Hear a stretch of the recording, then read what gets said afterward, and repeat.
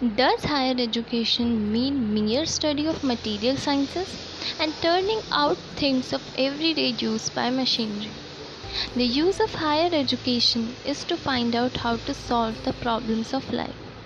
And this is what is engaging the profound thought of the modern civilized world. But it was solved in our country thousands of years ago. Will you consider a man as educated if only he can pass some examinations and delivers good lectures? The education which does not help the common mass of people to equip themselves for the struggle for life, which does not bring out strength of a character, a spirit of philanthropy, and the courage of a lion. Is it worth the name? Real education is that which enables one to stand on one's own legs. The education that you are receiving now in schools and colleges is only making you a race of disciples.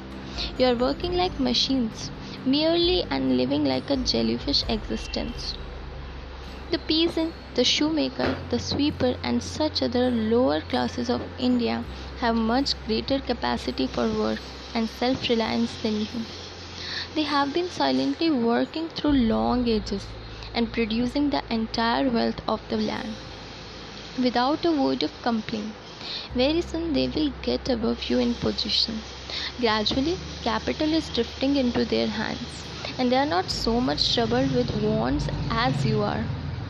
Modern education has changed your fashion, but new avenues of wealth lies yet undiscovered. For want of the inventive's genius, you have so long oppressed these forbearing masses. Now is the time for their retributions,